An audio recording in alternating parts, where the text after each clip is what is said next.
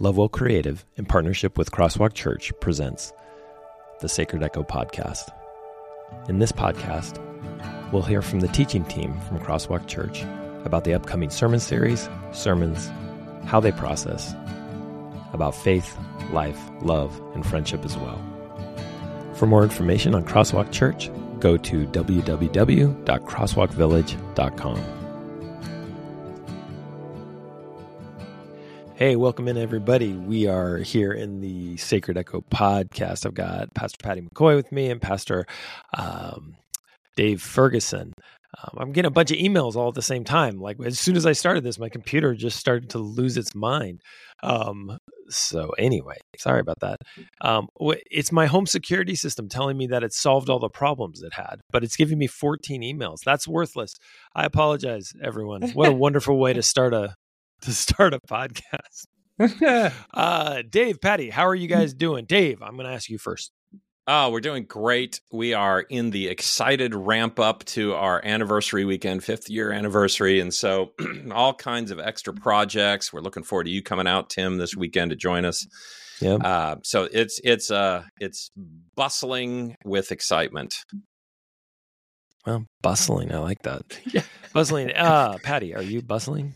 I don't think I'm bustling, but I'm good. I'm not sure what would categorize for me as bustling, but we're great. We just had a good weekend here at Portland. Had our first trunk or treat for kiddos in the community. Had tons of community people out, so a huge success. And I realized, having been in college ministry for so long, that this was the first time I was a part of anything related to Halloween where I didn't have to say what costumes weren't allowed. Sharp things, anything that looks like a gun, anything, it was just kiddos dressed up and they were having a good time and it was great. So that's awesome. We used to do a trunk or treat. We haven't done it since COVID. And we used to have like 3,000 people that would show up. It was more than we could manage most of the time. We actually did it with the church that was renting with us. Active Church at the time was renting. And so it was a good little relationship and an amazing event. Those are great. So I'm glad you did that, Pat. Yeah. Good job. Yeah. Good job. Just ways of trying to make sure that and I know that all of our Crosswalk families, think about this is how are we engaged in our community? How do people see us? How do we show up? And so we just keep trying to build that trust level, which I think is important. So, yeah. Wonderful. That's good. Wonderful. We're in our second week of, second week. We're in the second week of our Uncomfortable series, season 2.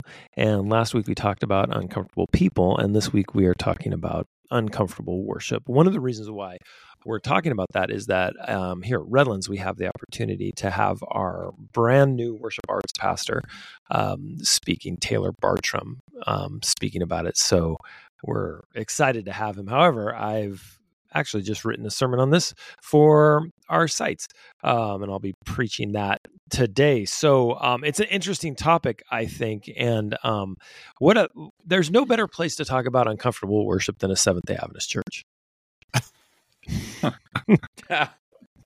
Sorry, had to be done. Yeah, had to be done. It's what was I think I was sharing this with you, Tim. I hadn't heard the phrase before, the frozen chosen.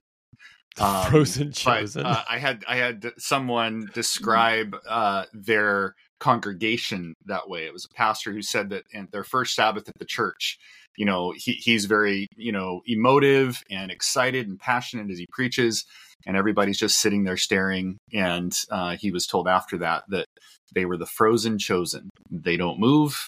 They don't speak. Right. So.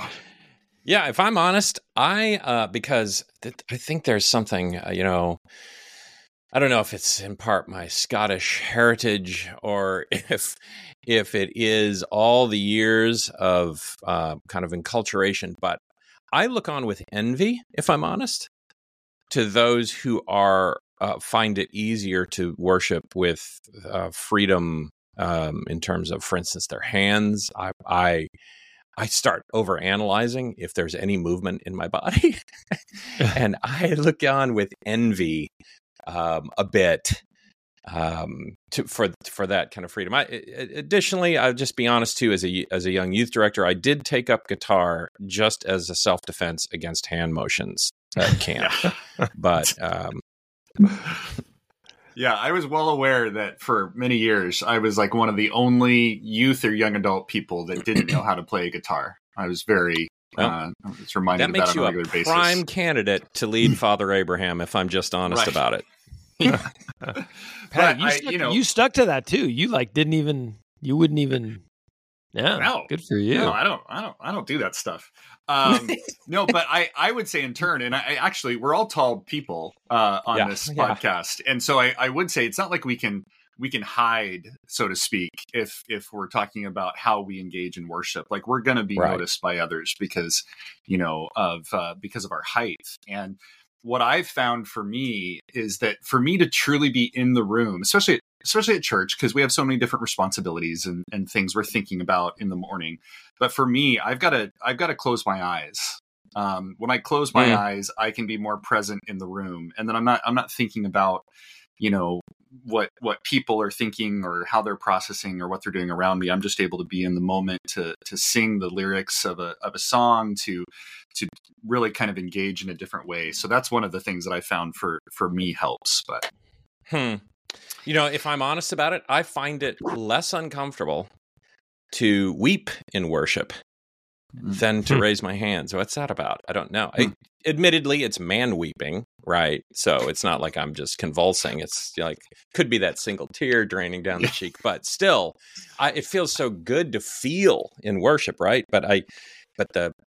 Anyway, I struggle with that and look on with envy, honestly, to those. There's something about it that makes me a little worried about being kind of close-fisted, holding on to comfort zones, and just even that act of opening your hands somehow is there is something. I mean, as we think about what the Bible says about worship, that is like abandoning yourself to your insecurities to God, right? That can be difficult.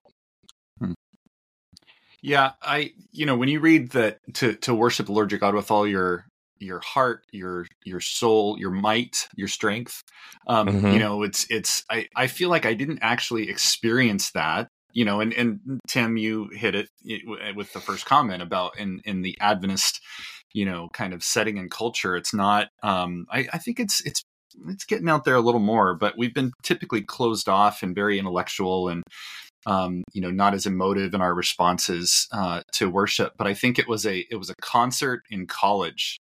And not all of our listeners will know this, but the Audio Adrenaline guys, that's the concert it was. And I just, for the first time in my life, I really just felt like I worshiped with all of my strength.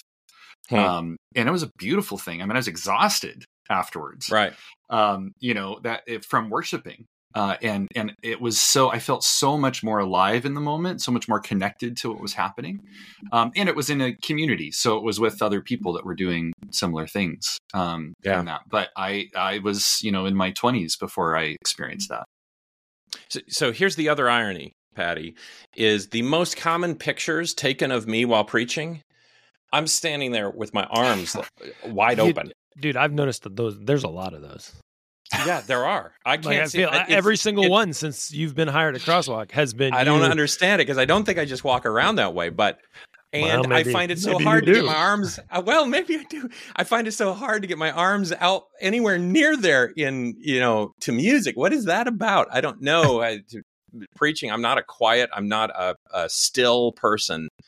But I think it's an interesting thing in the idea of uncomfortable worship that we do tend to end up having our own personal, safe approaches, right? And for some people, it's to make sure, worship ought to be quiet. Worship ought to be head bowed. Worship ought to be eyes closed. For others, it can be very loud and hands up. And I think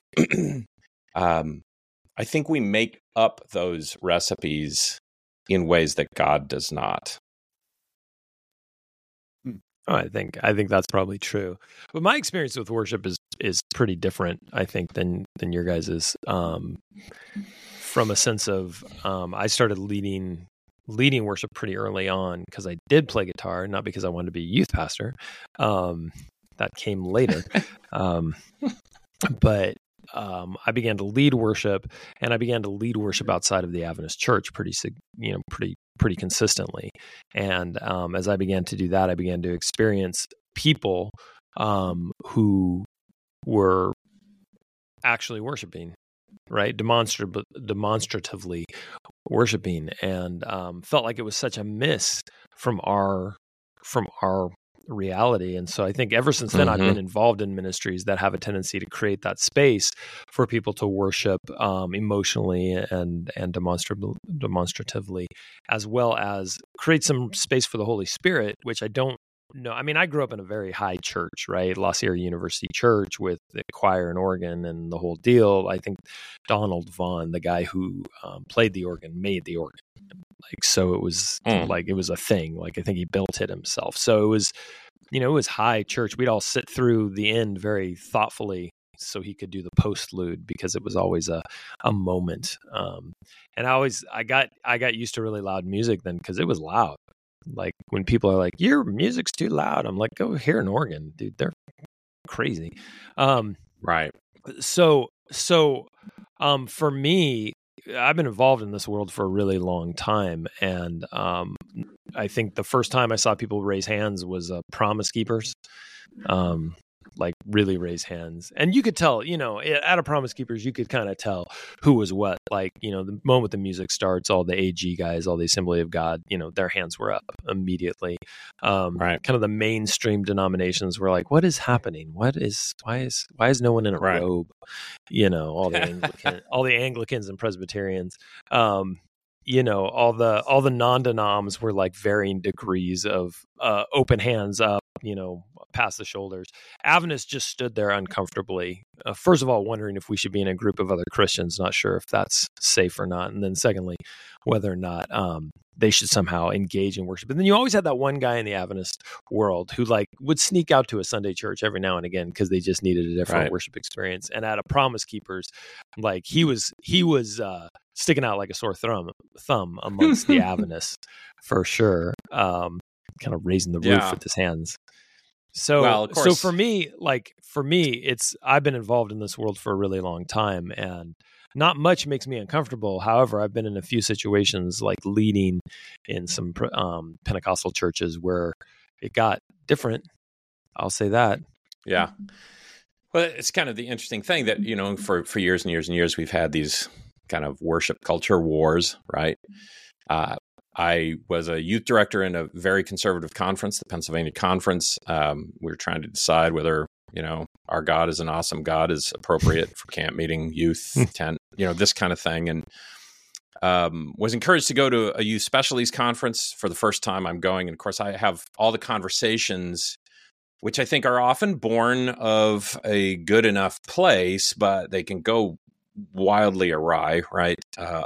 Kind of evaluating and judging other people in terms of how they worship, and the great concern of worship somehow becoming about yourself, and that's what it's showy, it's this kind of thing. And so my first youth specialties conference, and this was back in 1994, when so many of the roles that, if for anybody who's familiar, this National Youth Workers Conference, so many of the roles that were filled by volunteers, just people who said, I'll come a week early and I'll do this work for you. And so the cameras were manned sometimes not by a tech team that was hired and paid, but sometimes by people who had been doing this for years out of the goodness of their heart. And I remember looking over and seeing, and I knew this one person was a volunteer because I'd seen him standing in line to get seats at another one of the events. And so here he is manning the camera, and the red light is on. So his is the active live camera, and worship is going on. And he's standing there with his head in the hood, but pulled back just far enough that from my angle, as he sings at the top of his lungs with one hand in the air, one hand on the camera controls, and tears are streaming down his face. And I remember thinking to myself, how wildly inappropriate would it be to judge this person's worship? He's giving of himself. He's not looking at anybody else even possibly looking at him. And it just convicted me, man, we just can't be judging other people's worship. And I think Scripture gives some examples. It's you're entering into a very dangerous place when you start judging other people's worship. Right. Well, and I think too, it's easy for us to think about worship and in singing, right? And that kind of atmosphere. There's other ways we worship. And I, as someone who leads out, as we all do, like I always think about how we say, maybe coming into or out of the sermon, we're like, well, thanks for worshiping with us. Now we're going to do this teaching thing, or, join back with us as we enter back into worship. But really the whole experience is an offering, right? The whole experience is worship. So if I think about what makes me uncomfortable in worship, maybe I'm less uncomfortable with the idea of raising my hands than I used to be. But maybe for me, it's silence in worship. Mm-hmm. It's thoughtful reflection in worship. It's other ways we worship that can get uncomfortable for me or push me out of my comfort zones. Right. So I just think it's important as we talk and process the idea is letting people know worship isn't just the singing part Right. of what we do. Right. Right. That's good. I found myself thinking a little bit in terms of uncomfortable worship. What is it that makes God uncomfortable? What are the moments God would say, I'm uncomfortable with this worship? Because that kind of was the origin of those conversations in some of our faith communities. Is God does not like Right. this or that. But the Bible does talk about stuff God does not like in worship. I love Malachi 1, where God is quoted as saying, the way you're worshiping right now, I would rather we shut the temple doors. Just shut it down. And what it is that's going on is in the process of worship through the sacrificial system, he had asked them to give their best, give their fullest, give their best lamb, go find their best lamb. But they were in the practice, as is told in Malachi 1, you know what, I've got these lambs and I've got a blind lamb. It's not going to get as much at market. You can't tell it's blind. If I can just carry this blind lamb to the altar, you don't even know. Looks great. Looks like it could be my best. And so I'm giving you something less than my best. And God says, do you think I'm pleased with your crippled lamb, your blind? No, let's just shut it down. Let's not have church at all. If you're giving something less than your fullest. And I think, for instance, about Jesus' defense of the woman who breaks the alabaster box of ointment across his feet. And he seems to defend the extravagant, passionate gift of worship, even often when no one else seems to understand it. And he seems to decry half-hearted, just, I'm doing this because it's the custom and I'm trying to get in and out kind of approach. Yeah, it's often the spirit of the heart that he would be judging, and saying like, look, if you're not really in this. I mean, the temple court is another one with Jesus, right? It's that the temple court was the only place that the Gentiles could engage in any kind of, worship or contact. And yet they had turned it into a market.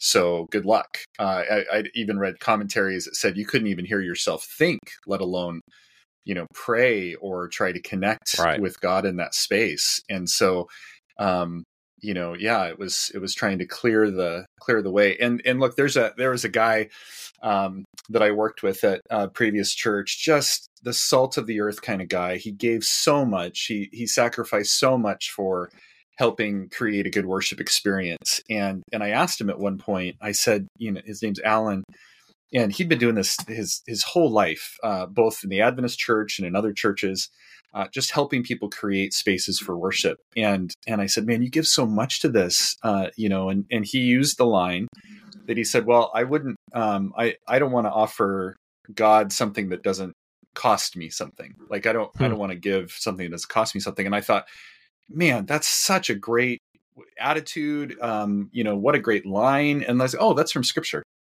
Right. Right. Like, I don't know if you guys ever have those moments once in a while.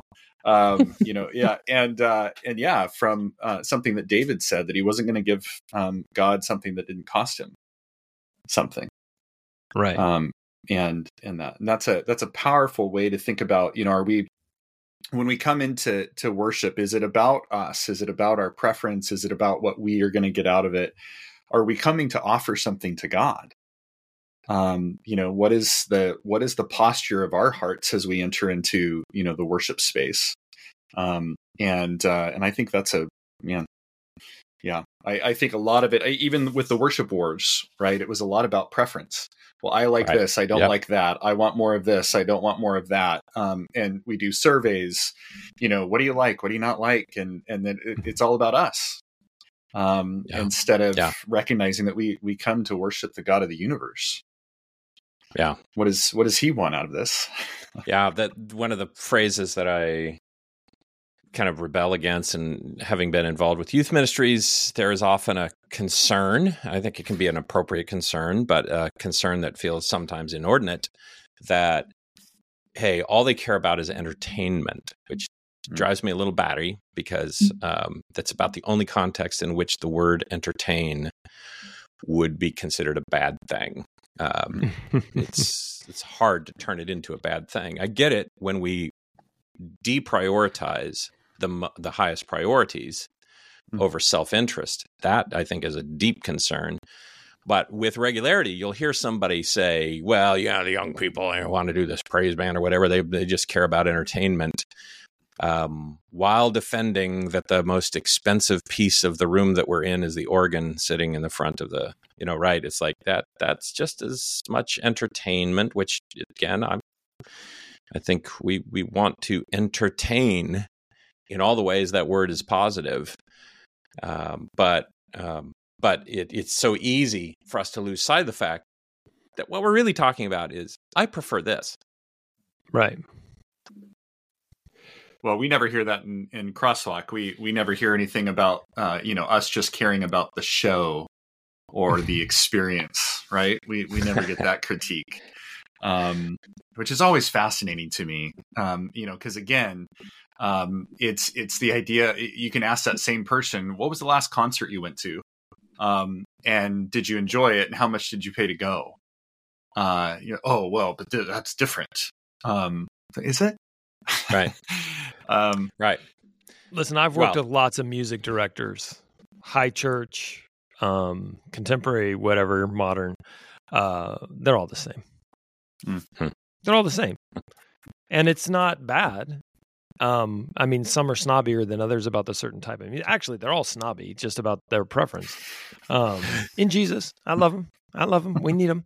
But and listen, I've been on the front lines of the worship wars for years. I may have played in a Christian rock band in the early 2000s, late 90s and early 2000s. Like I've been through it. I've taken the bullets, but I remember when somebody asked at Crosswalk why we chose the music that we did, and I was just like, what? Like, I didn't understand the question. It was such a weird question to me. And they're like, yeah, why'd you choose the music? Is that because it's going to bring in the young people and this and that? And I was like, we never chose the music. It was just relevant to our experience. I've written music like this. I've written worship songs. We didn't think, oh man, we'll get more people if we do this. It's not a marketing ploy. It's just a relevant expression of who we are. And it's not a relevant expression of who everyone is, just to be clear. Right. Right. And once what I love doing is I love releasing people from having to like it. They'll be like, I don't like the music. And I'm like, great. That's awesome. You don't have to. Yeah. It's not for you then. Yeah. And that's fine. Yeah. Right. But the community is great. So if you can suffer through 15 minutes of that at the front end, then you're fine. Mm-hmm. Like you'll get through it. And just the releasing them of having to believe that it's okay. Not even that it's okay. Having to believe they're supposed to like it. And then every once in a while they come back after a few months and are like, I get it. I don't know if I like it, but I get it now. What's going on? It's because, something finally touched them and something finally got to them. I love working in a church where we don't have those music wars anymore. Yeah. Right. Because it's not, no, I mean, I think one of the misnomers that I'm sure you guys hear this too, but you get, you guys are that young adult church, because of the style, right? But that's just code for relevant. That's all that is in the Adventist world. Yeah. Yeah. So, but what's so interesting to me is that there are plenty of people that come that you can tell that this is not their first language in worship, the contemporary, and that's not their first language, but they're really drawn to, what we're about. They're drawn to the mission. They're drawn to that this is not about preference. This is about our offering. This is about Jesus. This is about, what we feel called to do in him. And this is one of the ways we express that. So I think that transcends style. And I think that's part of the problem in some of our churches, is that it's because we're still trying to figure out if it's, the style that gets people in the door. It's not, it's Jesus. It's the message of hope. With that comment, that idea, I would love to have this as a figurative thing I would ever do, right? But that somebody has that concern and I get the opportunity to walk them to a specific chair in Crosswalk, Chattanooga, and sit down next to this gentleman in his 80s who has come back to church after 40 years of disconnection. And to just ask him, because it's not the music, that's for sure, that he's back here for. And this is an interesting thing that makes me think.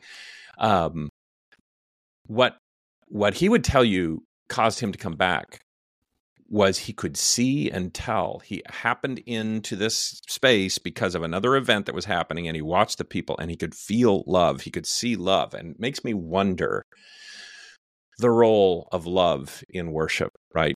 That loving other people well. And it starts to get into that question of whether you can actually fully worship just alone. Right. No, there's a corporality to corporality. There's a corporate. I knew what you meant, at least. Yeah, I don't know if corporality means that, but well, you're heading into almost like corporal punishment or something. Right, I know, that's what I thought it sounded like. So, and some worship services I've been through are corporal punishment. But no, listen, there's something. There's a quote that I used this week. Let me find it here. There's a quote that I used this week that I think is appropriate. It's from, let me see here. I got to put this on. It's from a guy named Don Whitney in his book, Spiritual Disciplines. It says, there's an element of worship in Christianity that cannot be experienced in private worship or by watching worship. There are some graces and blessing that God gives only in meeting together with other believers. Mm-hmm. And I think that's really true, right? There's something about being in the room. And what people don't understand is that there's a lot of discussion between volume and this and that. You can't be too loud that nobody can hear themselves or else they won't sing. You can't be too quiet that they hear themselves too much or they will sing, or they won't sing. Like, you have to find kind of a sweet spot. 90 to 93 decibels, I think, is about the right spot where people can experience worship and yet they can engage in worship. And once you're engaged and you see the people around you, there's something powerful about that. There's something about the movement of the Holy Spirit that we allow space for in the way that we worship. And that's uncomfortable too, right? It's uncomfortable to become emotional about these songs and these moments that we have when the Holy Spirit really moves. I remember when my dad was dying, man, all of a sudden those songs were different. You know what I mean? Yeah. They were just a whole different world to experience. And it was beautiful, but it was, it was painful. It was all of that. And then there's moments like, and it's funny. I can be standing in a room, worshiping, and it's fine, whatever. It's great. But then there's a moment where you're like, oh, there it is. Yeah. The Holy Spirit just, for me, somehow, this is the moment. And I can tell the difference between before it and after it. Right? Yeah. And when that happens, it's something so just a thumbs up, man. Just so beautiful.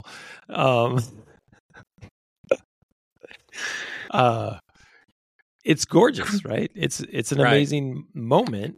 And, I'll without any apologies, man, I hunt after those things. I seek Yeah. those moments because they're, in my opinion, they're amazing and they're super important. They're super important in our lives.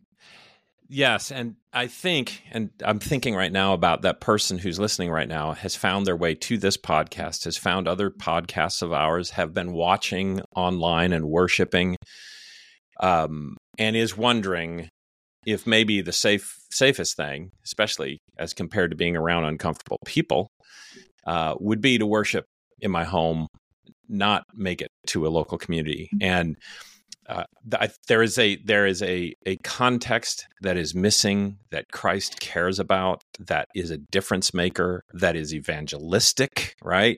It is winsome for the cause of God. I think about, and I ran into this teaching, and then started digging around in some of the context with some of the commentaries. But in Acts, this incredible explosive growth of the church and what it was that was going on. You go to Acts chapter 2, and that's section 42 through 47. It ends with this notion that the Lord added to their numbers daily those who were being saved. But if you back up, the phrase right before it says that the people were praising God and enjoying the favor of all the people. And I've not fully unpacked what that means and what that has to do with the multiplication of God's family. But there is something that can't be done. Earlier in that same little passage, it talks about the teaching of the apostles, the breaking of bread, and this awe and wonder, the miraculous signs, the people being together and holding things in common. But it also says that they continued to meet together in the temple courts, and they broke bread in their homes. Mm-hmm. And sometimes you can read that fast enough to make it sound like it's the same thing. It definitely is not. Right. Some commentators suggest you could have up to 250,000 people. You had a lot of Jerusalem Christians, and that all of the Christians in Jerusalem could have met in the temple courts on a weekend through their services, which is an amazing possibility, right? But there's something powerful that leads to this explosive growth that includes experiencing the favor of all the people, right? Together, that can't be had in your home. And so if you're wondering about that, I think you should owe it to yourself to experiment with corporate worship in a community that worships well. Well, and I think, yeah, Dave, you're absolutely right. It's really good to think about. Tim, you said there's nothing like being in the room. And I think that that's one thing we really experienced in COVID, right? Is that we weren't able to gather in the room. And yes, there are people that have not gone back to the room. They've just stayed online, which, everybody's got their story and their reason for that. But there is nothing like being in a room where you can, with other people, also worshiping, hearing voices, hearing someone, like you don't have to sing. You can just be in the moment. You can hear the voices around you, or, just being in the room. It's such a different energy and experience. And you can hear, like we can get content digitally from all sorts of places. So, right. Podcasts and YouTube and just listening to sermons, that's great. But being in a room with others as we worship, I think is what we were designed for. And there is really nothing quite like it. And as many, I think Crosswalk especially has done such a great online experience, but it's still different when you're in a room with people. Yep. And you get to experience that. And I think, Dave, that idea of enjoyment is also really important, because if we're not having a good time, if we're not loving what we're doing, if we're not, enjoying each other and what this is all about, then why would anybody else want to be a part of it? I remember being asked at a previous church, like from deacons, people that are serving the church and just making sure it's ready every week and doing some of the behind the scenes work. And they wanted me to get young adults excited about serving as deacons. And I said, well, you guys have got to be nicer people. If you want young adults, like they just didn't come across as a group of people you wanted to hang out with, and do life with. And so I think that piece is really important. And it's something that you mentioned youth specialties before. It was something Mike Yaconelli taught me, is that I could be the person God created me to be, as unique and weird and off the wall as that is sometimes. But I can do that and worship. And it opened a whole new door for me as to how, I enjoyed those opportunities. It wasn't about playing a part. It wasn't about, standing and, in my suit and tie and looking like everybody else. It was being the person God called me to be in a space, in a moment, and worshiping him freely. That's good. When my father went into ministry, he got a note from my mother's uncle, so his uncle-in-law, who was undersecretary of the GC at the time, I believe. And it was not the nicest note. It was basically, you're not really qualified for ministry. A lot of it had to do with the length of his hair, I believe. So your dad had long hair? Well, it wasn't long. I've seen pictures of him in the 60s. It was, it was bushy, I suppose. I don't think it was long, but he was probably wearing jeans too. He was rebel, singing a little Peter, Paul, and Mary now and again. Those kind of things. If I had a hammer in the morning, like that kind of thing. He and my mom were big into that. So it was not great. It was kind of like you're disqualified from ministry because of the way you are. And these were high church people, just to be clear. Like my parents have always loved singing in choirs and organ and classical music, all that kind of thing. It's interesting. I was playing music in clubs and that sort of thing before I got called into ministry. And so obviously I had to give that up. When I got a call to go into ministry, go to seminary to begin, I got a letter from my father's uncle-in-law's son. So my second cousin, who happened to be a president of one of our universities at the time. And he sent me a note and affirmed all the things that were different about me. The music I played, the way I looked, the way I dressed, all those types of things, and said, that's why we need you in ministry. And that really shaped my understanding of how I could approach worship and how I could approach worship experiences and that sort of thing. Weirdly, because he just affirmed who I was personally. And that allowed me to take who I was into worship. And it actually solidified, because going into ministry, there was a lot of like, you're going to be a pastor? I'm like, yeah, I guess so. I'm like, are you sure? Are you sure that's good for any of us? Hopefully after 25 years or whatever, it's played out okay. But it really solidified in me the idea that, when I approach the throne of grace, be it through corporate worship or private worship, I'm going to do it in my own skin. And there's just not enough time in this life to be somebody else. And I think that's true of worship as well. And I say this to church. I said it last week, actually in church, like, hey, nobody's taking attendance. If this is not your place, don't come. Go find the place that is your place, that makes you comfortable, that makes you feel like you're closer to God. It's not going to be every single church, because every single church is different, and the way that we worship is different. This is how we've fallen in. This is what we've fallen into, and we believe that it's appropriate for us.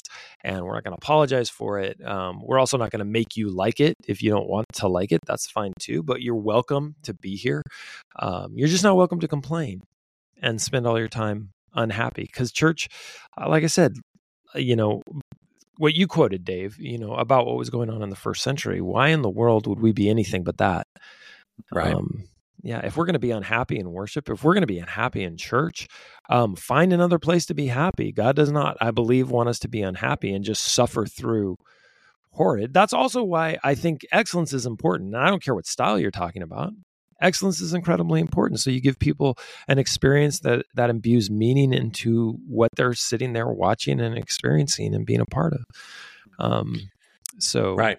I don't know why I thought I'd tell you that story, but it had more of an impact on me than I think. And it was, 30 years ago or whatever. Well, and I think too, we turn worship into primarily a noun if we're not careful, rather than primarily a verb. It can be both, right? But I believe I can go anywhere and worship. I can go into any group and worship. There is a part of that that's just my responsibility, the calling out of my heart in my relationship with God. That being said, there is an intention on God's part that we, trying to find a better word than vibe, that we really are called out in worship. And so it makes sense to go where that most naturally happens. And that I will say too, I've found myself concerned at times that we make ourselves our most serious selves in worship sometimes. And I think there are very serious things, but there is also meant to be such incredible joy. I love Psalm 16, verse 11, right? It says that in your presence, there is fullness of joy. At your right hand are pleasures forevermore. The idea that the fullness of joy, every once in a while, I'll walk into a space and be worshiping and think to myself, would anybody believe that God was here if the test were that in this place it is the fullness of joy, right? And so I think that is a part of what we give that somehow immediately gives back in this joyous way. Yeah, I love that. I love that. I think, it really is about that, when you're laughing, I think when David's dancing, I think there's something about just letting go of, the things in this world that have a tendency to hold us back and being ourselves in a moment, having a good, there are times when I have been together with friends and we have just belly laughed, that you get done with that. And it's a similar feeling to worship, right? Like there's a connection to that, I think. And I think that that's really important and beautiful. And I think that sometimes, there are those of us that feel like that's inappropriate somehow. It's not respectful. But, oh man, I think, the joy in worship is so important. That's such a good point, Dave. Thank you for sharing that. Yeah. good stuff. Go ahead, Tim. No. Go. I was just going to say, there is this thing that we fall prey to, that emotion is bad. Right. Rational thinking is so much better. I stumbled into some of the writings around how our brains work and where decision making is actually located, and it's in the part of our brain where emotion is located. In fact, demonstrating through different studies that if you remove the ability to feel emotion, you remove the ability to make decisions. Think about that. That there is no such thing as an unemotional decision.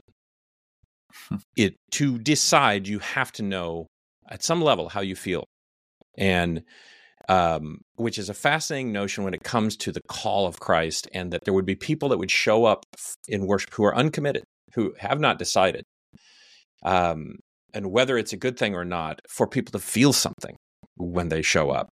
It's required, actually, to be able to make a decision for Christ. Right. No, I'm with you 100%. There's, I think one of the reasons why we've been afraid of it is because we come from a modern worldview, particularly, that our church was kind of grown out of. So it's kind of process oriented, right? So we can think our way into a better faith. We can argue our way into a better faith. I think that's the whole idea of like camp meetings originally, we're going to argue. Our evangelism was, let's go into town, basically, ask the local pastor for a theological duel. Nobody's got cable TV, so we're all going to do that this week. Spend a few nights making a better argument. And at the end of the day, everyone's convinced, believes the way we do, and is one of us. And so I think we come from that, and we've been very nervous about manipulating people, which I do appreciate that. I don't think we should manipulate. But on the other hand, we kind of drummed out the whole idea of experiential worship and emotional worship, which is crazy when you listen to our early church parents and what they were doing. They were all crazy. They were getting the police called on them because they were going after it. That's how excited they were about what God was doing. So yeah, and this is the problem between the difference between a movement and an institution, right? A movement moves and an institution protects. And so we got very serious about, and just for the record, the organizing principle of our institution is what we believe, not who we believe in. You know that, right? Yeah. Not to be provocative, and probably most people aren't listening to the end of this podcast anyway, because we're like 45 minutes right now. So I can say perfect way to end. It's with the hammer want. drop. Yeah. Right. But I think that's true. And I think what that did is that for generations, we told people that emotions were bad. And the only thing that was good is rational thought. But man, I think that ignores the power of the Holy Spirit. And when we ignore the power of the Holy Spirit, watch out, because that's when revival can't happen anymore. Right. Yeah, you have Right. Jesus with Nicodemus. You can really only know the Spirit's there when you feel it move. You can't see it. Right. That's exactly right. And so I think that kind of, brings us to the point of being uncomfortable in worship is probably okay a little bit. And then just don't get weird. Can I just leave that as a final note? Like, don't be weirdos. Don't be weirdly dancing on the side. I mean, it may be your thing, but like, if everyone's staring at you, maybe there's a reason, because it's getting weird. I'm not a big fan of the flag things when people do that. That weirds me out. Or sticks. Have you seen sticks used? Yeah. We had a guy who would just start playing harmonica from the congregation at first. Oh, I had a sound guy that would pull out he'd pull out his saw and start playing with the worship band. Listen, if it's a saw, though, come on, we should all stop and pay homage to the fact that he can play a saw. No, dude, it's amazing. It's you take like a violin bow and you do this thing and stuff. It's crazy, but it turns anything into a country song. You are throwing me back to my first church as a young pastor, and I'm standing, and it was one of these old churches. Non-Adventist church that was purchased then. So it was one of these churches where you came on the platform and you're staring directly across. You're not facing the congregation. You're going across, and it's very formal front. And the first hymn goes, and I'm hearing this sound that I cannot figure out for the life of me. Turns out, dude in the second row whistles to all. I mean, it sounded like a saw, actually. And I could not figure out where it was coming from or what was happening, but that he was getting his praise on full whistle. Yeah. Which was wild. It's so we've all had plenty, I think, of things that we've seen that, are funny and what people think. But here at the end of the day, it's about who's the center of your worship. Is it you? Is it the church experience? You've elevated this style. You've elevated this way of doing it that's more important, or is Jesus? I mean, I would say my own personal journey is that when really Jesus got put at the center of how I lived and what I did, that's what made the biggest difference in my worship experience. And suddenly it was no longer, I mean, if you looked at my playlist, you would be surprised at sometimes where I like to enter into worship. It might sound sometimes a little more traditional. Sometimes it might sound a little more contemporary. It might, whatever, but it's because it's not about the style. It's about who it's for. Yep. Wholeheartedness. And when that is when that's elevated to the right place, then man, there's so many different ways to worship and places and experiences and people. And it opens up a whole new way of worship. Yep. I'm with you. All right, guys, I think that's a good moment for us to stop. We appreciate you guys hanging out with us on the Sacred Echo. If you'd like to give to support this podcast, we'd love you to do it through crosswalkvillage.com/give. You can just give it to online online. I think that would be good. We appreciate everything that you do. I appreciate you being a listener here. Make sure you check out all our services, whether they're online or at all of our different campuses. Patty, Dave, thanks for hanging out. I don't know why you're laughing at me right now. I think I was very professional in the way that I was doing that. I don't really appreciate the implication that I wasn't. So anyway, hey everybody, thanks for hanging out with us. Have a great day. And of course, love well. Thank you so much for joining us on the Sacred Echo podcast. This has been brought to you by Lovewell Creative in partnership with Crosswalk Church. If you would like to give for more digital content, please go to www.crosswalkvillage.com/give and click on the online option under Fund. Thank you so much for giving. Thank you so much for supporting. And thank you so much for being part of what God is doing through Crosswalk Church and Lovewell Creative.